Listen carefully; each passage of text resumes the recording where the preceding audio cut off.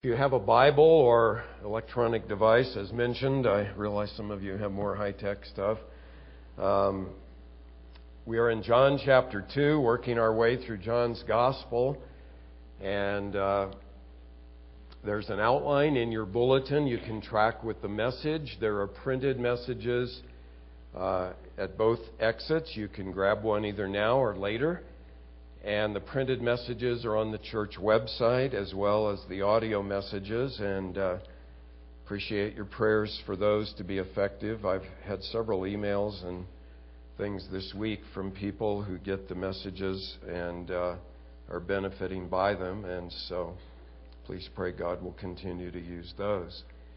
As I mentioned last time, I was tempted to do verses 13 to 25 in one shot, or 12 to 25.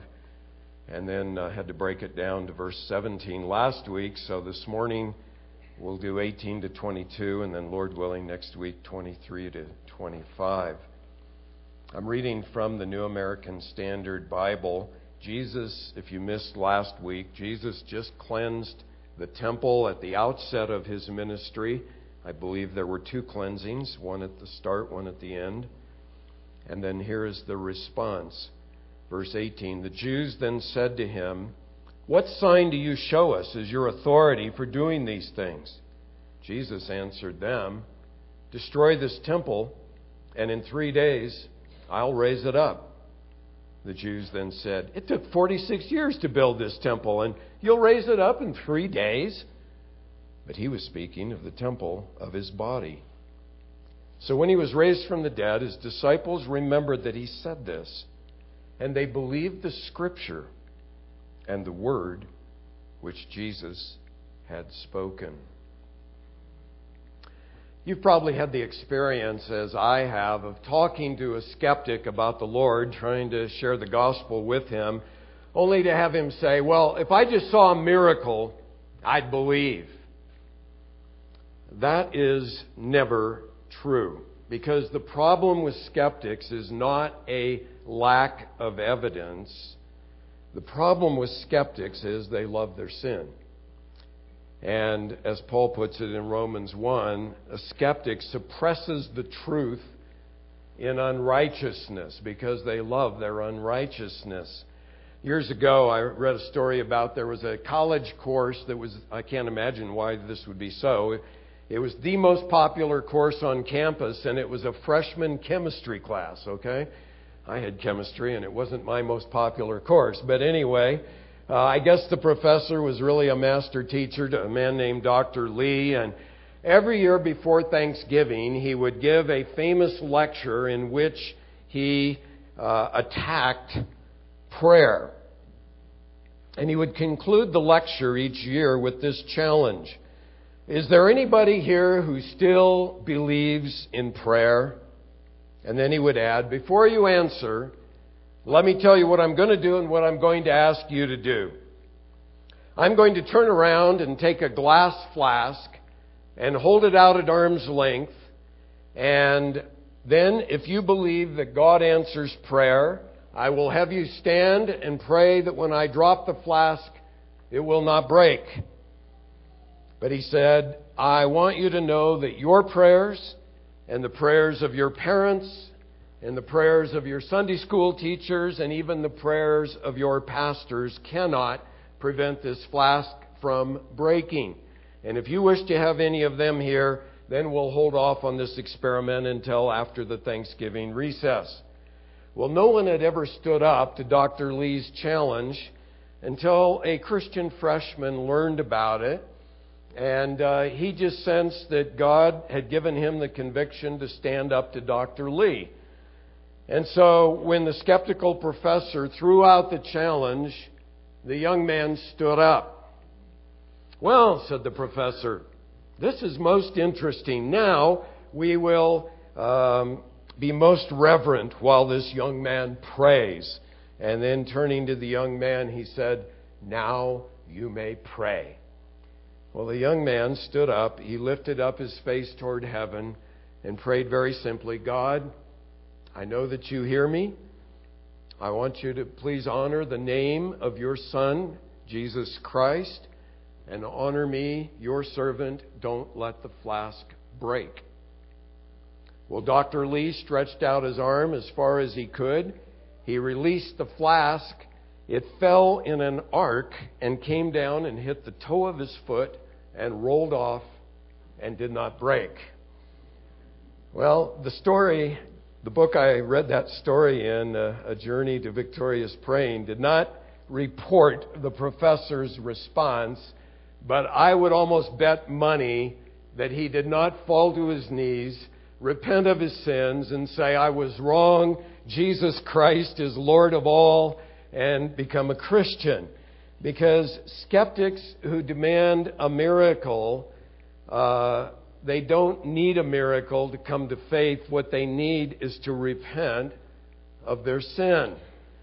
Now, our text reports the aftermath of Jesus' confronting the sin of those who were selling animals and changing money in the temple precincts in Jerusalem. And they came to Jesus and demanded a sign. And remember, sign is John's special word for a miracle. It points to something beyond the thing itself. It tells us something about Jesus, each miracle that John reports. And in effect, they are challenging Jesus, saying, "Just who in the world do you think you are to do what you just did in cleansing the temple? Do you think you own this place?" And of course, John wants us to see, yes, as a matter of fact, Jesus does own that place. Jesus is Lord of the temple. It belongs to Him, and He has every right to cleanse it from corruption. Now, our text shows us, first of all, how not to come to Jesus, and then secondly, how to come to Jesus. And it's saying to us basically, when Jesus confronts your sin, don't challenge Him, as the Jews did here, but rather believe in Him as the crucified and risen Savior and Lord, as the Scriptures testify, and that's what the disciples did here in verse 22. The first thing we need to understand, however, is that Jesus is in the business of confronting all sin that undermines the true worship of God. As you know, God created us all to glorify Him, to praise His name, to worship Him forever. And Paul sums up really all sin by saying that we fall short of the glory of God in Romans 3:23. Now, as we saw last week, Jesus confronted these sellers and money changers in the temple because they had perverted God's purpose for the temple, which was that it would be a place of worship and a place of prayer for all the nations. And as I mentioned last time, they had set up shop in the court of the Gentiles, which was the only place that the Gentiles had to worship. And so they were disrupting the very purpose for which God wanted that temple to be used. Jesus was especially incensed, I think, at religious sin, because these religious people profess to know God. They profess to obey God and worship Him, but as it says elsewhere, Jesus confronts them and said, "Your hearts are far from Him." They did the outward motions, but they weren't worshiping God from the heart. And as I said last time, no doubt they would have rationalized their sin of selling and doing business in the temple by saying, well, you know, it's for a good cause and it's helping these worshipers, providing a service for them and so on. But they were really using their religion as a cloak to cover their greed. And so Jesus zealously, says in verse 17, zeal is what drove Him to drive them out of His Father's house, out of the temple. Now, if you want to stir up someone's zeal, offend what he loves. If you want to get me zealous, offend my wife, because I love my wife and I'm going to defend my wife. Well, Jesus loved the Father, and He loved the Father's house, and when He saw it being desecrated and used for the wrong purpose, it stirred up His zeal, and He drives these guys out of the temple. Now, in doing that, He offended what they loved. Namely, they loved their money. And they loved their position of power and their respectful greetings in the marketplace. And Jesus made them all look silly and drove them out of there. And so now they challenge Jesus' authority. You know, what right and effect do you have to do what you did? But that is the wrong way to come to Jesus when He confronts your sin. Now, before we go on and look at their challenge to Jesus, let me just ask you this question. Has Jesus confronted your sin? That's an important question. Because if He hasn't, you really don't know Him. You cannot walk with Jesus very many steps, Jesus who is perfectly holy, without Him confronting your sin. Now, He'll do it gently if you're burdened by the weight of your sin and you want to be free from it. We see that all through the Gospels. With those who are broken, He is gentle. But with those who are self-righteous and those who are hypocrites, He's not so gentle. He gets pretty tough. But wherever you're at on the spectrum, what I'm saying is there is no such thing as real contact with the Lord Jesus without, again, conviction of sin. And of course, He provides the answer to that in His death on the cross for our sin. But when He does confront your sin, first of all, we're going to look at how not to respond. And that is, when Jesus confronts your sin, don't come to Him by challenging Him and asking Him for a sign, as these guys do. Notice verse 18 again. The Jews then said to Him, "What sign do you show us as your authority for doing these things?" Now, jumping down to verse 23, John will tell us that during the feast, Jesus was doing all sorts of signs in Jerusalem. John doesn't report them. They didn't need a sign. They didn't need a sign. Three things to note here. First of all, to challenge Jesus when He confronts your sin is really to dodge the main issue at stake.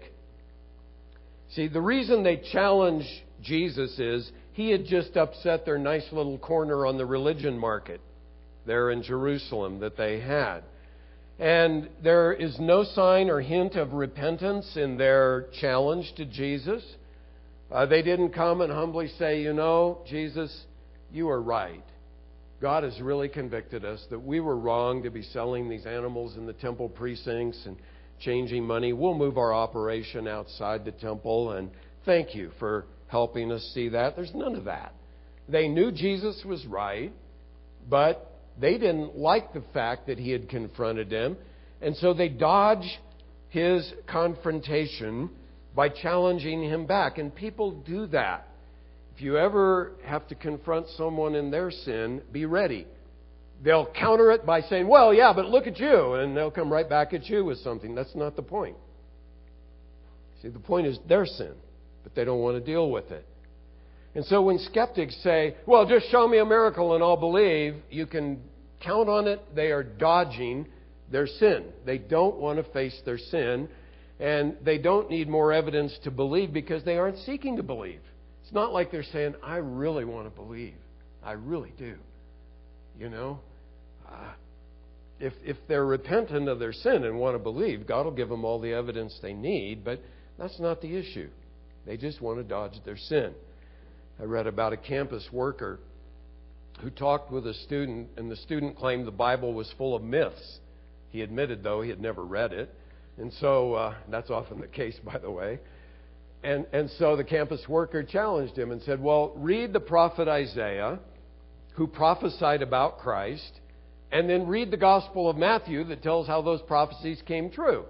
Well, he figured he would never see that student again, but the next day, to his surprise, the student came up and said, I read Isaiah and Matthew last night, and he said, it was interesting literature, and I think it speaks the truth. And the campus worker said, wow, that's great. He said, are you ready to trust in Christ as your Savior for eternal life?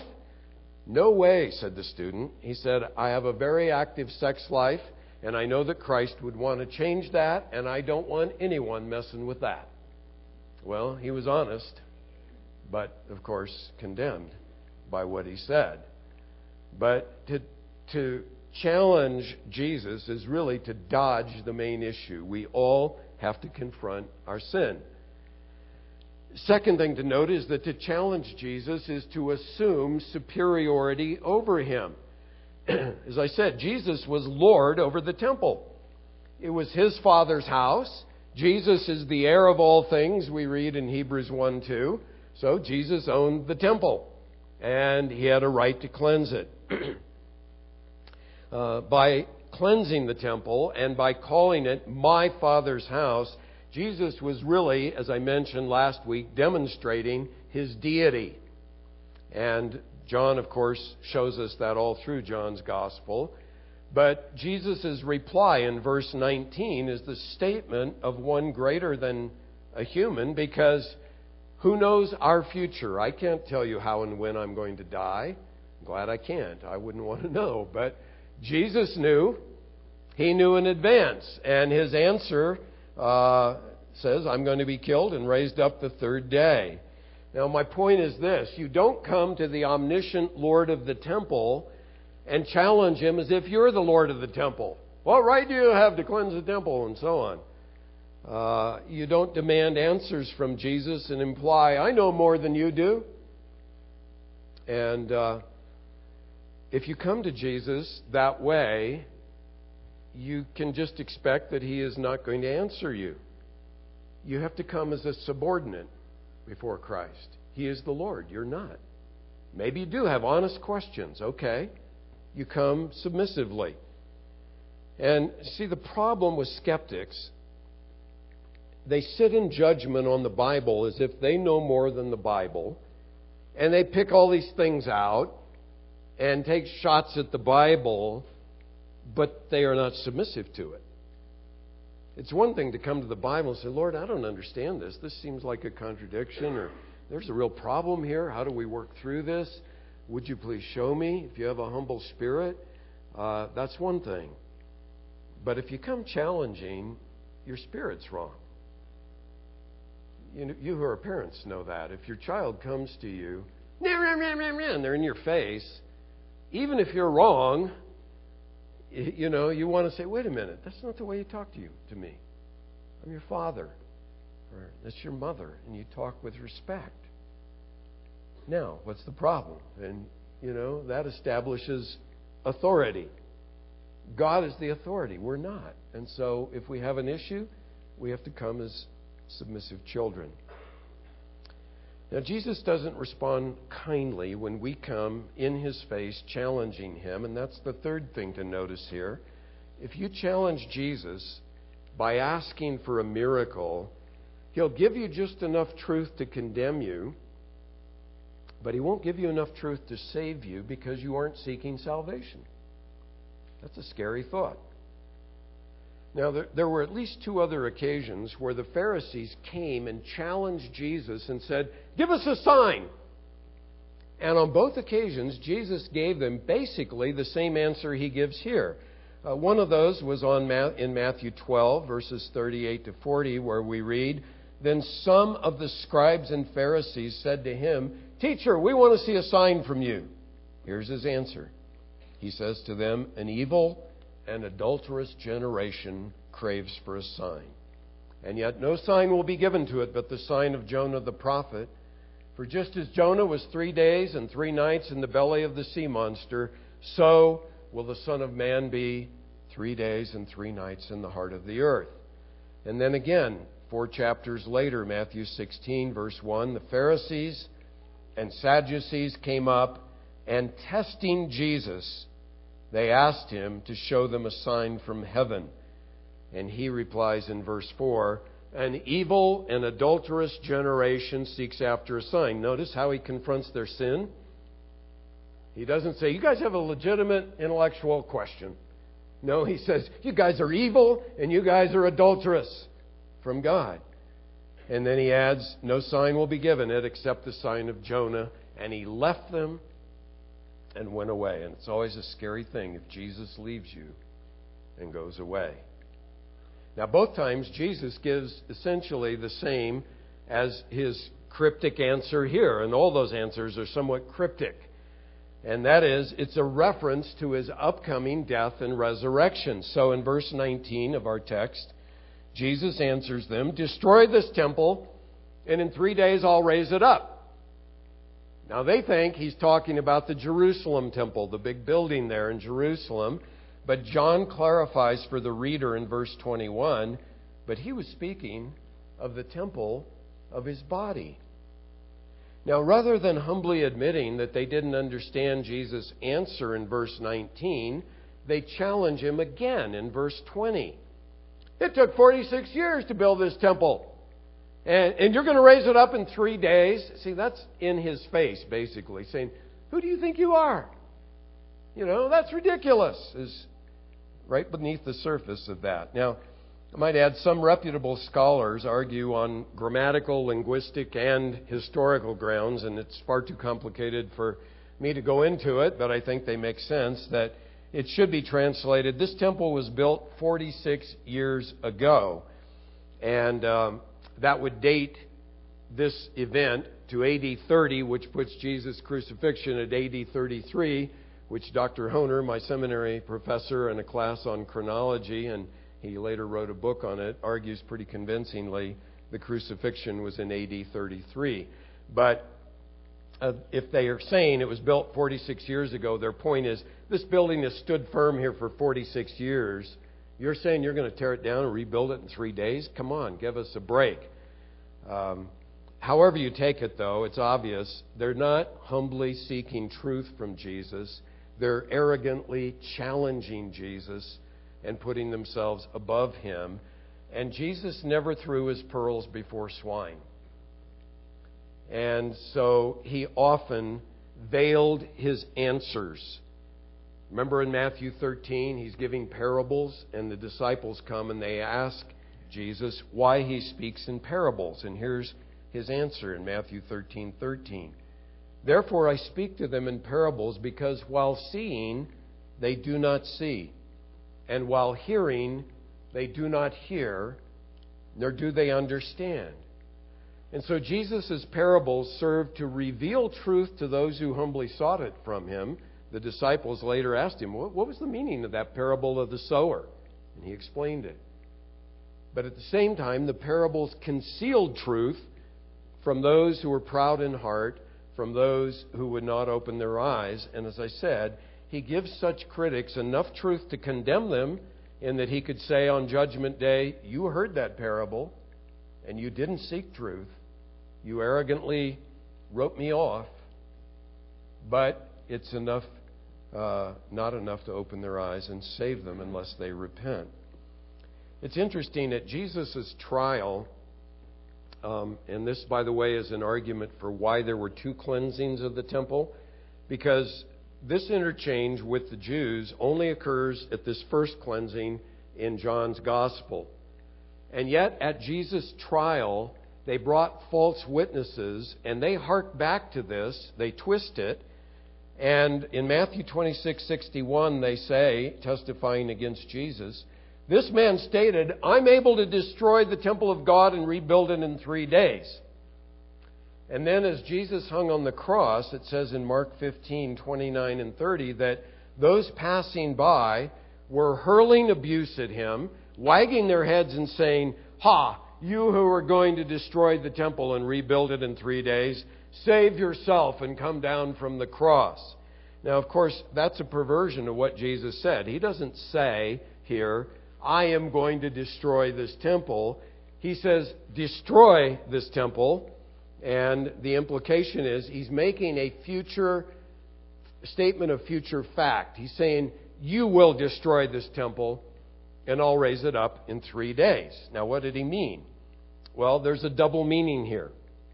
On one level, as John points out, he means, you will destroy this temple of my body and I will raise it up 3 days later. And by the way, the Scriptures show that all three persons of the Trinity had a part in the resurrection of Jesus. But just as they did, by the way, in creation. But on another level, what Jesus is saying is, your unbelief and your rejection of me, the Messiah, is going to result in the destruction of this temple building. and I'll raise it up in 3 days. And what he, what he means there is, in AD 70, as you know, Titus and his Roman army came into Jerusalem, destroyed the temple as a judgment on the Jews for crucifying Jesus. How did Jesus raise it up in 3 days? That's a reference again to his resurrection body, because he is our new temple. He is our dwelling place. He is the one in whom we now meet. And so our worship does not center in a building. Thank God we have a nice building, but this building could fall down tomorrow, and we are the church. And we could meet in homes, we could meet in a gymnasium, we could meet at a theater, many, many places. But we are the church, and we are being built into a holy temple in the Lord, and the Lord himself, of course, is the temple. And what Jesus is saying is, the sign that these things are true and that I am the truth is my bodily resurrection from the dead on the third day. And the Apostle Paul, as you know, stakes the entire Christian faith on that one historic event. If Jesus is not risen, you're wasting your time to be a Christian. But if he is risen, of course, then he is true. So, first we've seen then that Jesus is in the business of confronting all sin that undermines this true worship of God. And then we've seen the wrong way when he confronts your sin. Don't come to him by challenging him, as the Jews do here, asking for a sign. But let's look now finally at the right way, and that is come to Jesus by believing in him as the crucified and risen Lord, as the Scriptures themselves testify. Now, the Jewish skeptics here in this story and the disciples are both looking at the same evidence. They're looking at the same person. They're hearing the same teaching from the lips of Jesus, and yet they have radically different responses. The skeptics refuse to repent of their sins. They eventually crucify the Lord of glory. The disciples' response, however, is quite different, and we read of that in verse 22. So, when he was raised from the dead, his disciples remembered that he had said this, and they believed the Scripture and the word which Jesus had spoken. And that's the response, of course, John wants all of us to have, to believe the Scripture and the word which Jesus here speaks. Just 4 things to note briefly here. First, all Scripture centers in the substitutionary death and the bodily resurrection of Jesus Christ. John doesn't say which Scripture in verse 22 the disciples believed after Jesus' resurrection. He may have had in mind Psalm 16 that talked of Jesus' resurrection. Psalm 22 predicts Jesus' death on the cross and resurrection. Isaiah 53, same thing. But he doesn't say, and I think he doesn't say for a reason. I think John wants us to see all Scripture testifies to Jesus and who he is and what he came to do. You remember after the resurrection, Jesus is on the road to Emmaus, and he meets those 2 men who are going home. They're dejected after witnessing the crucifixion. And then we read, as he talks to them in Luke 24:27, then beginning with Moses and with all the prophets, he explained to them the things concerning himself in all the Scriptures. And then later in that same chapter, Jesus says to the disciples, this is Luke 24:44, these are my words which I spoke to you while I was still with you, that all things which are written about me in the law of Moses and the prophets and the Psalms, and those are the 3 divisions of the Hebrew Old Testament, must be fulfilled. And then Luke adds in the next verse, then he opened their minds to understand the Scriptures. How I wish I could have been there. That would have been worth more than all the seminary classes in the world. And it was cheaper too. And no tuition. Jesus opens their minds and he shares with them everything written about him in all of the Scriptures. What a wonderful, wonderful thing that would have been. But here's the point. To believe in Jesus, look for him from Genesis to Revelation. He is all through the Bible. All the Old Testament points forward to him. All of the New Testament looks back to him. and it all centers on His death and resurrection, of course. And as you read the Old Testament, just pray that the Lord will open Christ to your soul and feed you on Him. He's there, sometimes hidden, but He's in there. And if you missed it, I preached on on Romans 15:4, why you need the Old Testament, and you might get that message off the website and listen to it or read it. The second thing to note here is that Scripture is our only source for truth about who Jesus is and what He came to do. And here what I'm doing is warning you, don't conjure up a Jesus of your own liking. That happens very often, even in Christian circles. People will pick their favorite verses about Jesus. Oh, He was so loving and kind. Oh, yes, this is my Jesus. And they somehow skip over the verses that show Him to be holy and that He's going to judge the wicked. And you have to take the balance of all of Scripture. It says in Psalm 119, the sum of your word is truth. So don't skip the hard parts.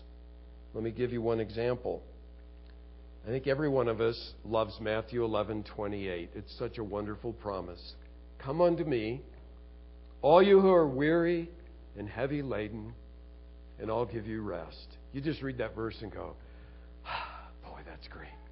That is so good. Okay, but some don't like what comes just before it. They quickly read over that if they're reading through the Gospel of Matthew and move on to their favorite verse and kind of ignore the previous. Right before that, He pronounces judgment and woe on these unrepentant cities that have not believed in Him in spite of all the miracles He's done. And then He thanks the Father because He hid the spiritual truth from those who were wise and intelligent, and He revealed it to babes. And then, just the verse right before Matthew 11:28 is Matthew 11:27, of course. And there He emphasizes His sovereignty in salvation. He says this, all things have been handed over to me by my Father. Now that's a statement of deity again. No man could say that. And then He adds this, no one knows the Son except the Father, nor does anyone know the Father except the Son, and anyone to whom the Son wills to reveal Him. He puts salvation squarely there on His sovereign choice, not on ours. And there are a lot of people that don't like that. A lot of Christians, oh, well, I can't believe that. It's part of the Bible. We have to submit to it. It's part of God's truth. And it's as much for your soul and your strength as the next verse that we all love. So what I'm saying is, don't just pick and choose, or you end up with a skewed view of Jesus, and that's what the cults all do. You have to read the whole of God's revelation. I believe the whole Bible tells us who Jesus really is for our good. And then, thirdly, and just touch on this quickly, but Scripture shows that by virtue of Jesus' death and resurrection, He is the new temple. I already mentioned this. We need to understand, though, because Christians still have this idea of a sacred place. Don't run in the sanctuary. That's the house of God. No, it's not. This is a building. This is a building we happen to meet in. We are the sanctuary of God. We are the temple of God. God dwells in us. And we are to be holy. You see, not a place. And we meet with God in Jesus. We dwell in Him. And so, just want to say that in passing. Get in your mind, there are no sacred cathedrals or buildings since the temple was destroyed in AD 70. We, the people of God, are the dwelling place of God. And then one last thing. As God opens our eyes through the Scriptures to see who Jesus really is, we should believe more and more in Him. And as I have said often, believing in Jesus is not a blind leap of faith where you close your eyes against all rationality and evidence. You take this leap and you hope that somehow He's going to hold you up. That is not the biblical idea of faith. Faith is as good as its object. And the Bible reveals the object of our faith as being trustworthy, namely the person of Jesus Christ. And so, yes, faith is a step, because what you're doing when you believe, you are trusting the evidence and the eyewitness testimony of these men who were with Jesus. But you're not just trusting that. You're also trusting the evidence, as I said, of the entire Old Testament that points ahead to Jesus. And so there's where faith comes in. You have to say, I think these men had it right. I don't think they're making a yarn or a story. I think they're telling us the truth. As we saw in chapter 1, verse 18, John said, "We beheld His glory. Glory is of the only begotten of the Father, full of grace and truth."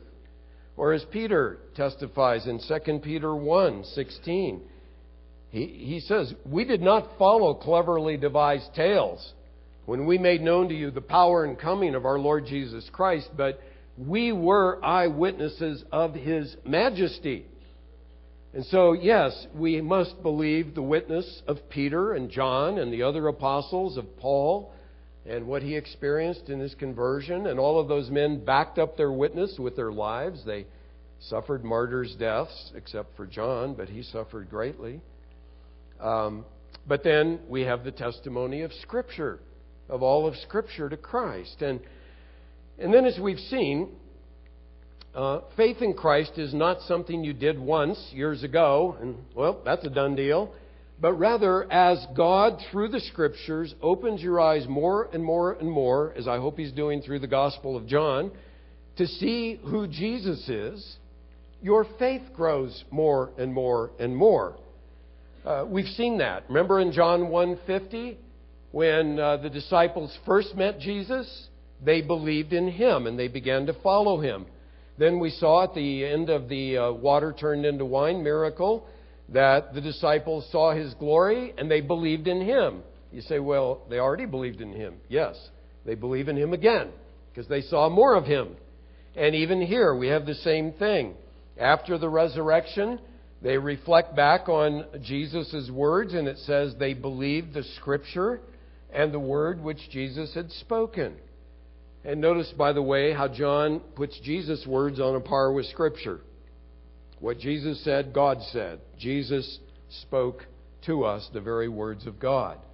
But the point is just this. The more through Scripture we see who Jesus really is, the more we will believe in Him, and our faith will grow. One other thought there from verse 22, and this is encouraging. It takes time sometimes to see spiritual truth for our faith to grow. The disciples didn't get this until after the resurrection. Here they are with Jesus, and as you know, many a time Jesus predicted His death and resurrection, and whoop, it went right by them. They didn't get it. Thank God He is patient with us when we don't get it the first time. And here, after the resurrection, they thought back on this. They remembered that He said this. And then it all clicked and they went, that's what He was talking about. And what I'm saying is, if you don't get something in Scripture, don't give up and say, oh man, this is a contradiction. I don't get it. I don't understand it. Seek God for it. Ask and seek and knock. And eventually the door shall be open to you. So just keep seeking the Lord, saying, God, this is in Your Word. I don't understand it. Help me out. I read a story about a godly old woman. She was poor. She lived in a rundown house. And yet, in spite of that, she was a woman who was always praising the Lord and giving thanks to Him. And as the Lord would have it, she lived next door to an old man who was an atheist. And the atheist was always trying to convince her that there's no God. Well, one day he walked by the house, he looked over, and the window was open, and he could see her inside on her knees, and she was praying. And so he crouched down, snuck up by the window, and put his ear up there to hear what she was praying. She was praying out loud, and she said, Lord, You've always given me what I've needed. And now You know that I don't have any money, and I'm out of groceries, and I won't get another check for a week. somehow, Lord, could you get me some groceries? Well, that was all this old atheist needed. He ran down to the store and he bought several bags of groceries and he put them on the doorstep. And he rang the bell and ran and hid in the bushes. And the woman came to the door and she opened the door and she saw the groceries and she threw her hands over her head and started saying, "Praise the Lord! Thank you, Jesus! You gave me groceries!" And at that point, the atheist jumped out of the hiding and he said to her, "I've got you now." He said, "I've told you all along that there's no God. God didn't give you those groceries. I did." And the woman said, "Oh, no." She said, "Jesus gave me these groceries. He just made you pay for them."